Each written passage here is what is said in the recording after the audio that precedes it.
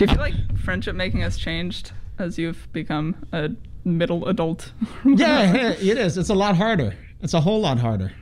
Yeah, this is what I've heard. Especially as someone who's a sort of regular old, male, right? In terms of how I present and how I sort of think about the world in many respects. It is really difficult to make meaningful friendships with other men around my age.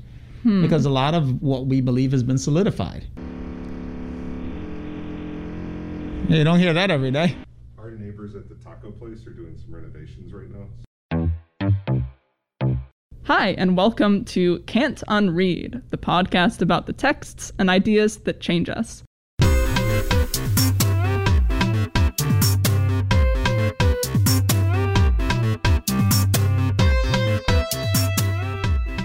I'm Rosie Pasqualini, and today I'm joined by political science and health and society professor Ron Watson. Hey. To talk about an article called 3 Decades Ago, America Lost Its Religion. Why?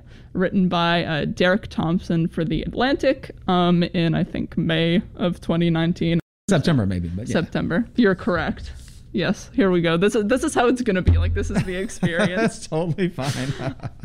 Okay, Ron, so a starter question. How are you? I'm fine. It's a little bit cold, so I got to make sure I put more lotion on my hands because they're a little bit itchy. But I feel that. I also just got a lamp for seasonal depression. Yes, it's important. It's very important. Yeah, it looks like a giant portal, and, I've been staring at it in the mornings, wondering if I'll feel happy yet.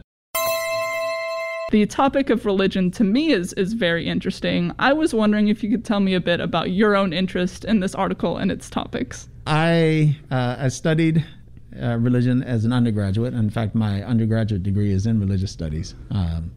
And I come from a part of the country where religion and religious belief and everything that it entails is still a very important aspect of most people's lives. And so, that's interesting to me in and of itself. And then, of course, the topic itself is one that I think actually is very important. There has been a clear increase in the number of young people, but people in general in the United States, who have declared themselves non-religious. Mm-hmm. And as the article, of course, touches on, this is important, or at least noteworthy, because the U.S. among the developed nations is one of the most religious of countries, right? I mean, people here pray a lot, and they tend to hold on to religious belief and consider themselves part of traditions in ways that other sort of peer countries, lots of people there don't any longer. Right. Is it interesting reconciling the fact that you grew up in such a religious area with the fact that, at least as this author claims, religion is on the decline in the U.S.? Because, like when I read this, to me, it's kind of like I feel that I'm part of the majority, partially because of the statistics he cites, but partially because I live in, a secular bubble. And I was like, well, of course, being non-religious is the norm. Right. Being religious is the thing that would be different about you. Right. But I assume your experience is a little different from that.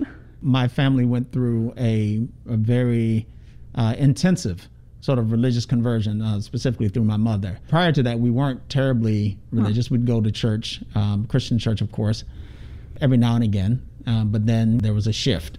More importantly, I think about my extended family. Many of them are today ministers, right? Ordained ministers. When I say many, I mean like 4. Right, so that is many. Church attendance and everything that's tied to that, and the sort of community that's tied to that, is very important to them. And of course, it's very important to many people in the area. Yeah, certainly outside of most of the more secular bubbles I've lived in. Right, it's a completely different world in that respect. Yeah.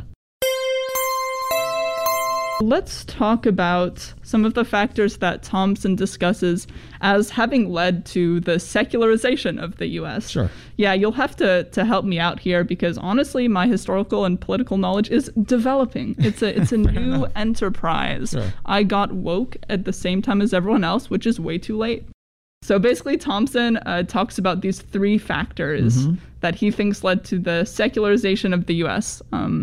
In the 90s. He's borrowing from Smith, who he mentions in the article. You can check it out. The factors are these. The first one is the association of the Republican Party with the Christian right. Next one is the Cold War.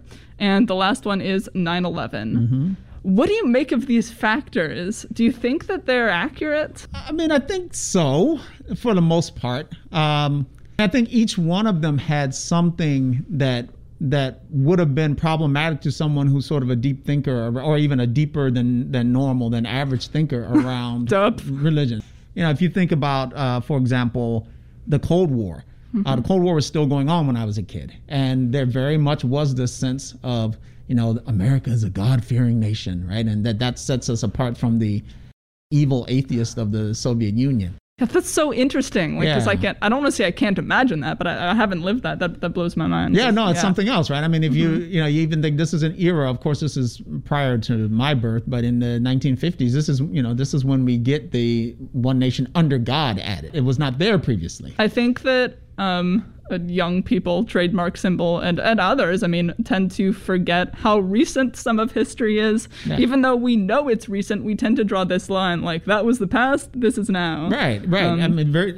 Another similar piece, right? In God we trust, instead of E pluribus unum, right? E pluribus unum had been meaning the country's motto. All of a sudden, you're fighting against people who you fixate on. And again, it makes sense from a propaganda standpoint. You want to fixate on something that resonates with most of your people, rather than fixate on, they offer free education. My God, they have a universal healthcare system. Like, okay, well, let's focus on the fact that there's no state religion and they don't support religion.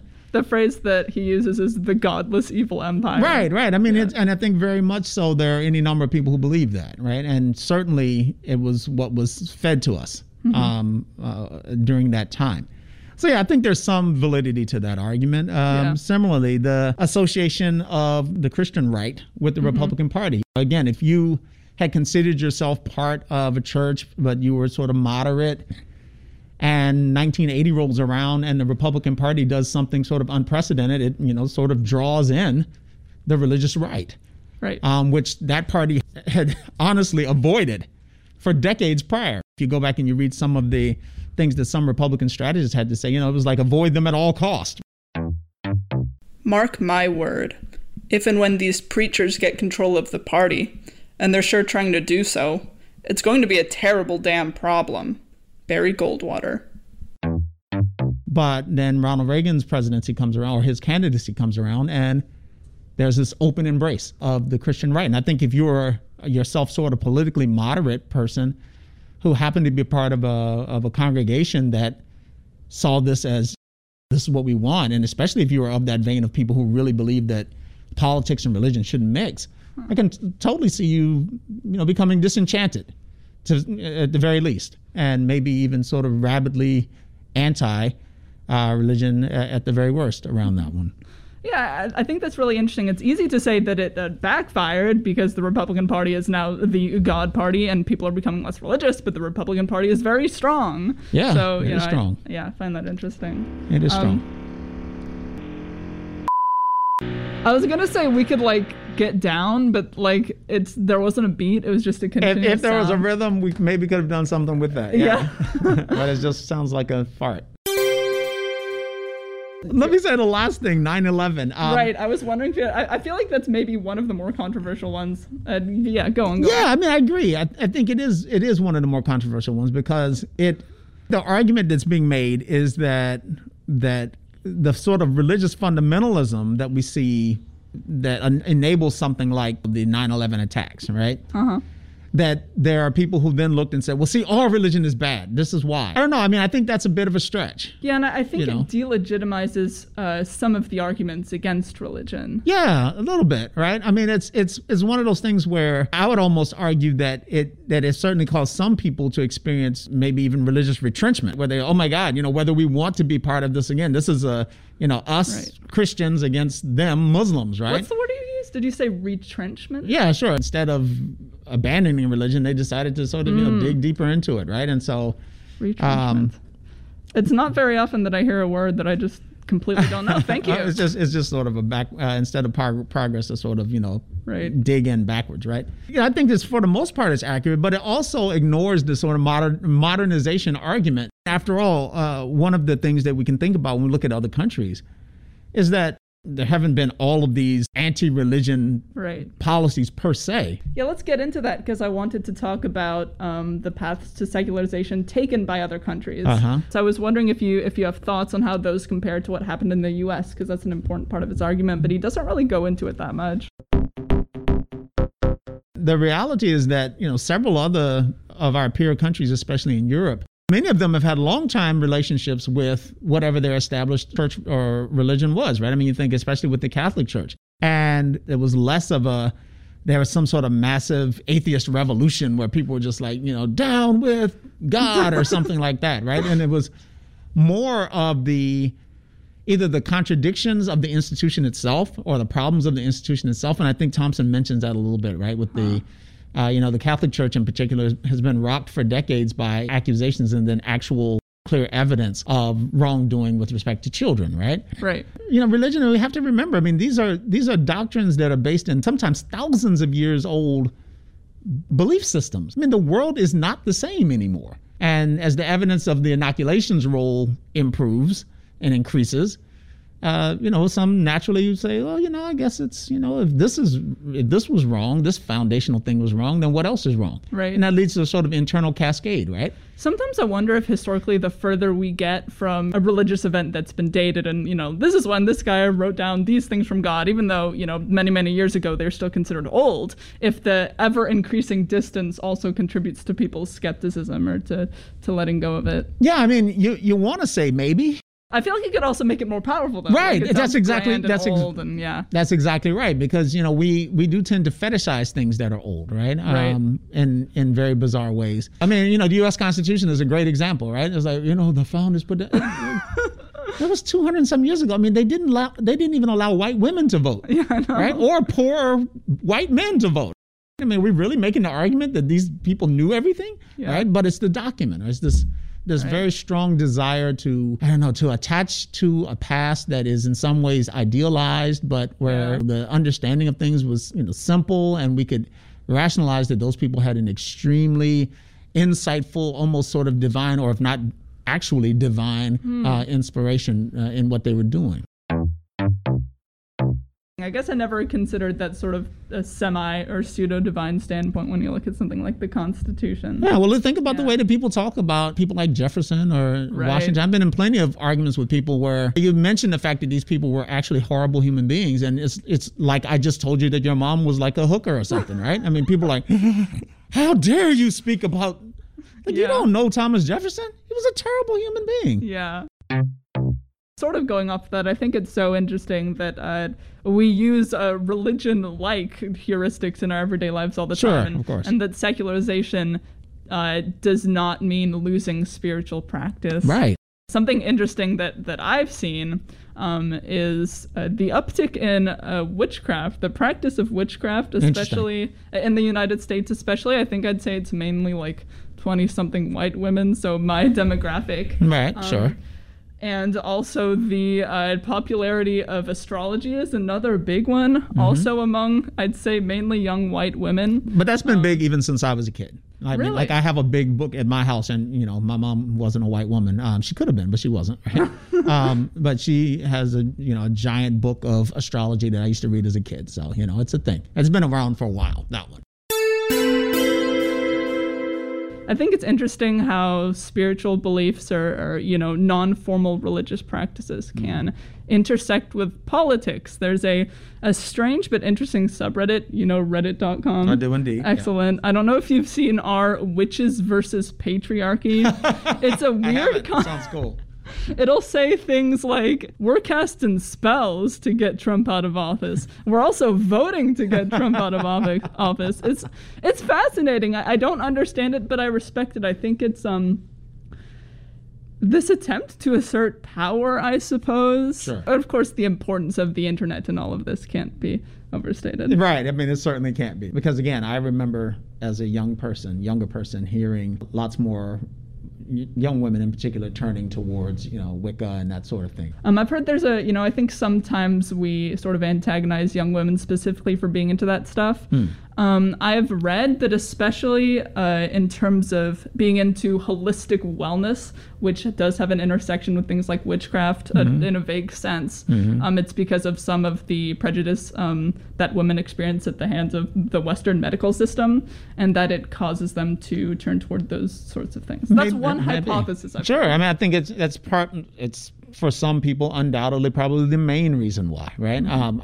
I would feel comfortable arguing probably not for everyone. Oh, certainly, yeah. I think a lot of young women, especially as they themselves encounter the contradictions of certain strains of Christianity in the United States that seek to limit what women can or should do. I think now that we're in an era where they aren't punished for saying something out loud, right, about it, that, it's maybe a natural way to gravitate towards a spiritual tradition that, in fact, empowers them as women versus one that pretty obviously, in many cases, de-emphasizes their power, right? Right. And disempowers them in some key ways. I have a friend who is Catholic, and she sometimes is really bothered by people taking religions and sort of picking and choosing information from them to sort of fit their particular desires, and of course sometimes to escape what many of us would see as bigotry. Yeah. Here's the thing. I think people do that all the time with their traditions, right? Right. I remember when I was growing up and I liked to read, so I was like, okay, if I'm going to be forced to go to church, then I'll read the Bible. I was like, why on earth are we eating bacon? Yeah. Right? Or shrimp? Because, it pretty clearly says these things are things you're not meant to do, right? Right.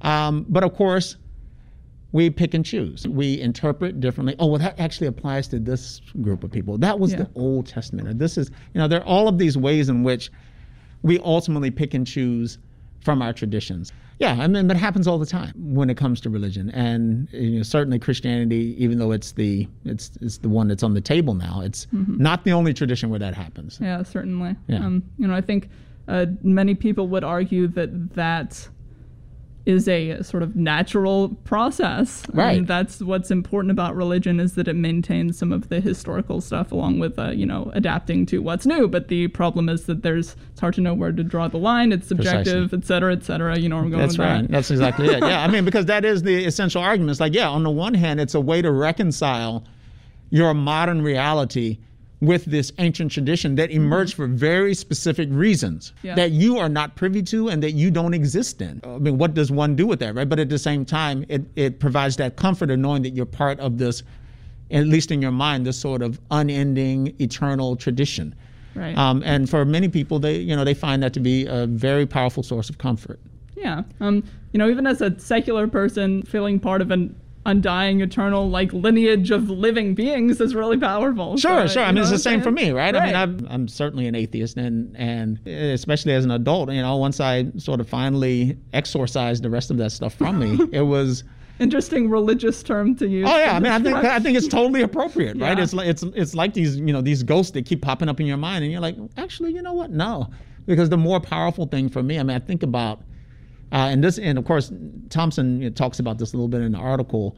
Part of what religion is doing is it's helping you to adjust to the fact that you live in an indifferent universe, right?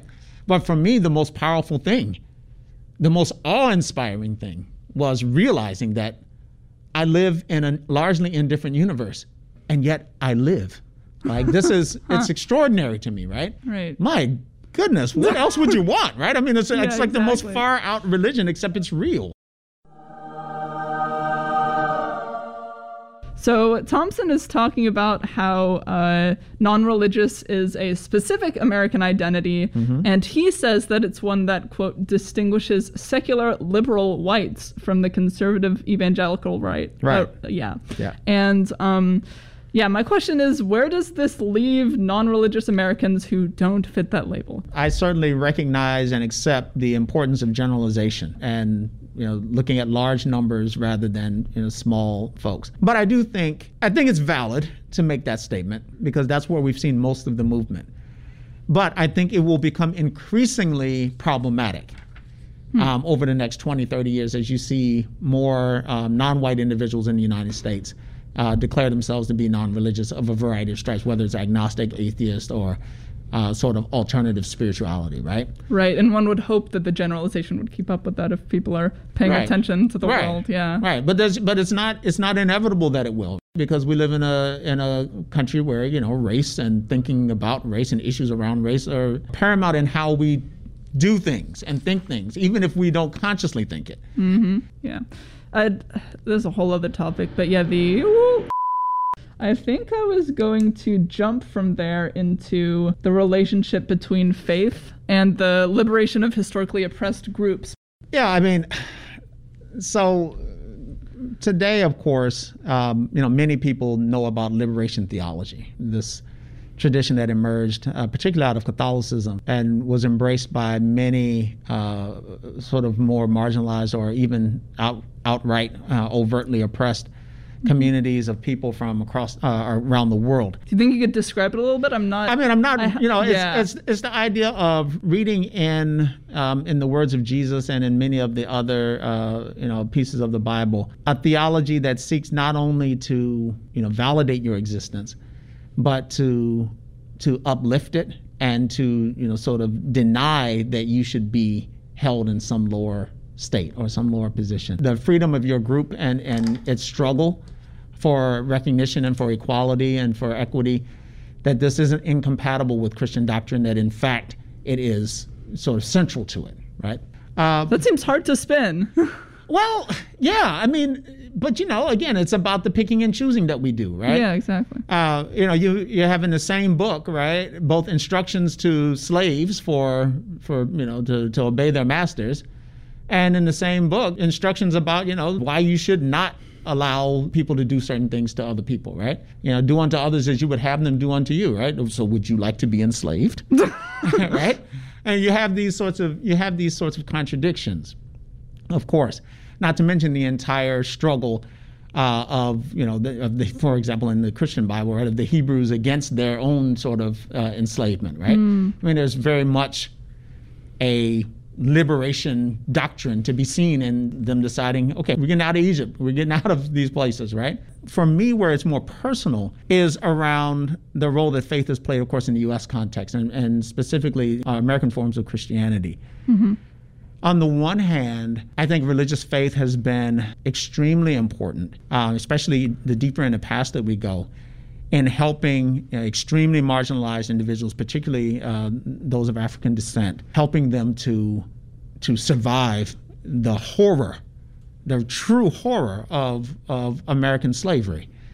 Not to mention everything that came after that. On the one hand, I have no interest in denigrating what people needed in order to help them survive what is literally one of the worst crimes against humanity in known human history. At the same time, I think that for me, it was difficult to reconcile this belief anymore, right? Because it was, you know, again, it's part and parcel of the same belief system that the slave masters and those who agreed with the slave masters maintained. Well, for those who are actually using it for liberation, I don't have a whole lot of anger around that. Right. I think most of my anger, especially from growing up, came around people, whether it be people inside my community or outside of it, who used it to justify the position of marginalization. And that's always been my issue, right? As much as one can, of course, read liberation into some of what is written in this text, one can just as easily read subjugation. You know, part of what is difficult for me, you know, I think where I would have been less angry is if they were following sort of, you know, Coptic Christian or Ethiopian Christian, other sort of, you know, African earlier versions of Christianity, right, from the African continent or from other parts of the world where, you know, it wasn't so fatally compromised by this horrific American experience. Mm-hmm. I think I'd be a lot more open to that, right? But that's the nature of religious faith, right? Is that it allows people to see certain things and to ignore other things, right? And sometimes that's necessary, right? Because you can't walk around angry all the time. Yeah, I think you can't walk around disempowered all the time, right? Sometimes necessary even when you're non-religious. Right, exactly. I don't want to say block certain things out, but sometimes that's what we do. Oh, I mean, people do it all the time, literally all the time, right? It's like, dude, you can't clearly see that this person is fooling around on you. You can't see that. Yeah. Right? You're like, I'm blind. I do not see. There's right, actually like a specific because we don't see things because we don't want to see them. Right? Yeah. But it's one of those things, right, where for me, once I saw it, I couldn't unsee it. Mm-hmm. And that was part of what helped to unravel it for me. Some of the words that were attributed to Jesus are some of the things I find most, like literally some of the most profound ways of living that one can imagine, right? The idea of not being judgmental towards others, to treat others as you would yourself. I mean, these are beautiful statements of our common humanity and what we should be striving towards. And, you know, it's all of the stuff that's around that is really, really deeply problematic. And so I have no time for hypocrisy either, right? Yeah. So. Hi there. Unfortunately, we've lost our last few minutes of footage, so we have to stop here. But that was Health and Society Professor Ron Watson with myself, Rosie Pasqualini, on the Atlantic article, 3 Decades Ago, America Lost Its Religion. Why? Written by Derek Thompson for The Atlantic and published in September, not May, of 2019. This episode of Can't Unread was directed by Jonathan Kelly and filmed at the Beloit TV studio. Views expressed here do not necessarily reflect the views of Beloit College. Make sure you check out the description for show notes, and thank you so much for watching. Bye-bye.